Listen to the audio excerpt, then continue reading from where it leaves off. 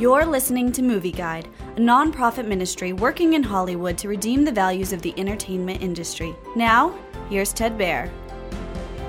Memory stars Liam Neeson as Alex, a hitman suffering from an onset of Alzheimer's disease, who's ordered to kill a young teenager girl rescued from a sex trafficking ring by an FBI agent named Vincent.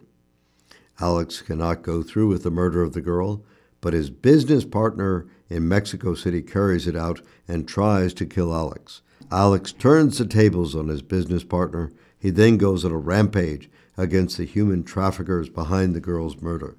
Meanwhile, the FBI agent and his team try to follow Alex's trail of destruction and get to the culprits before Alex does.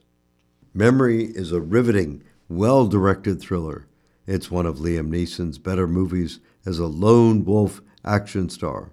Also, Guy Pearce does an excellent job as a compassionate, heroic FBI agent. He's the movie's moral center.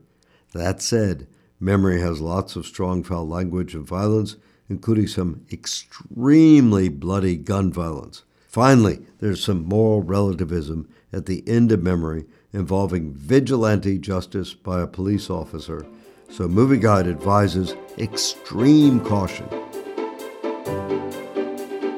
Movie Guide works to protect you and your family from the negative influences of the media and is also working in Hollywood to redeem its values from a biblical perspective.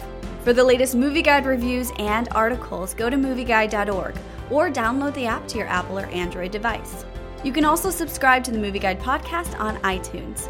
Support Movie Guide's mission to transform the culture by redeeming the media.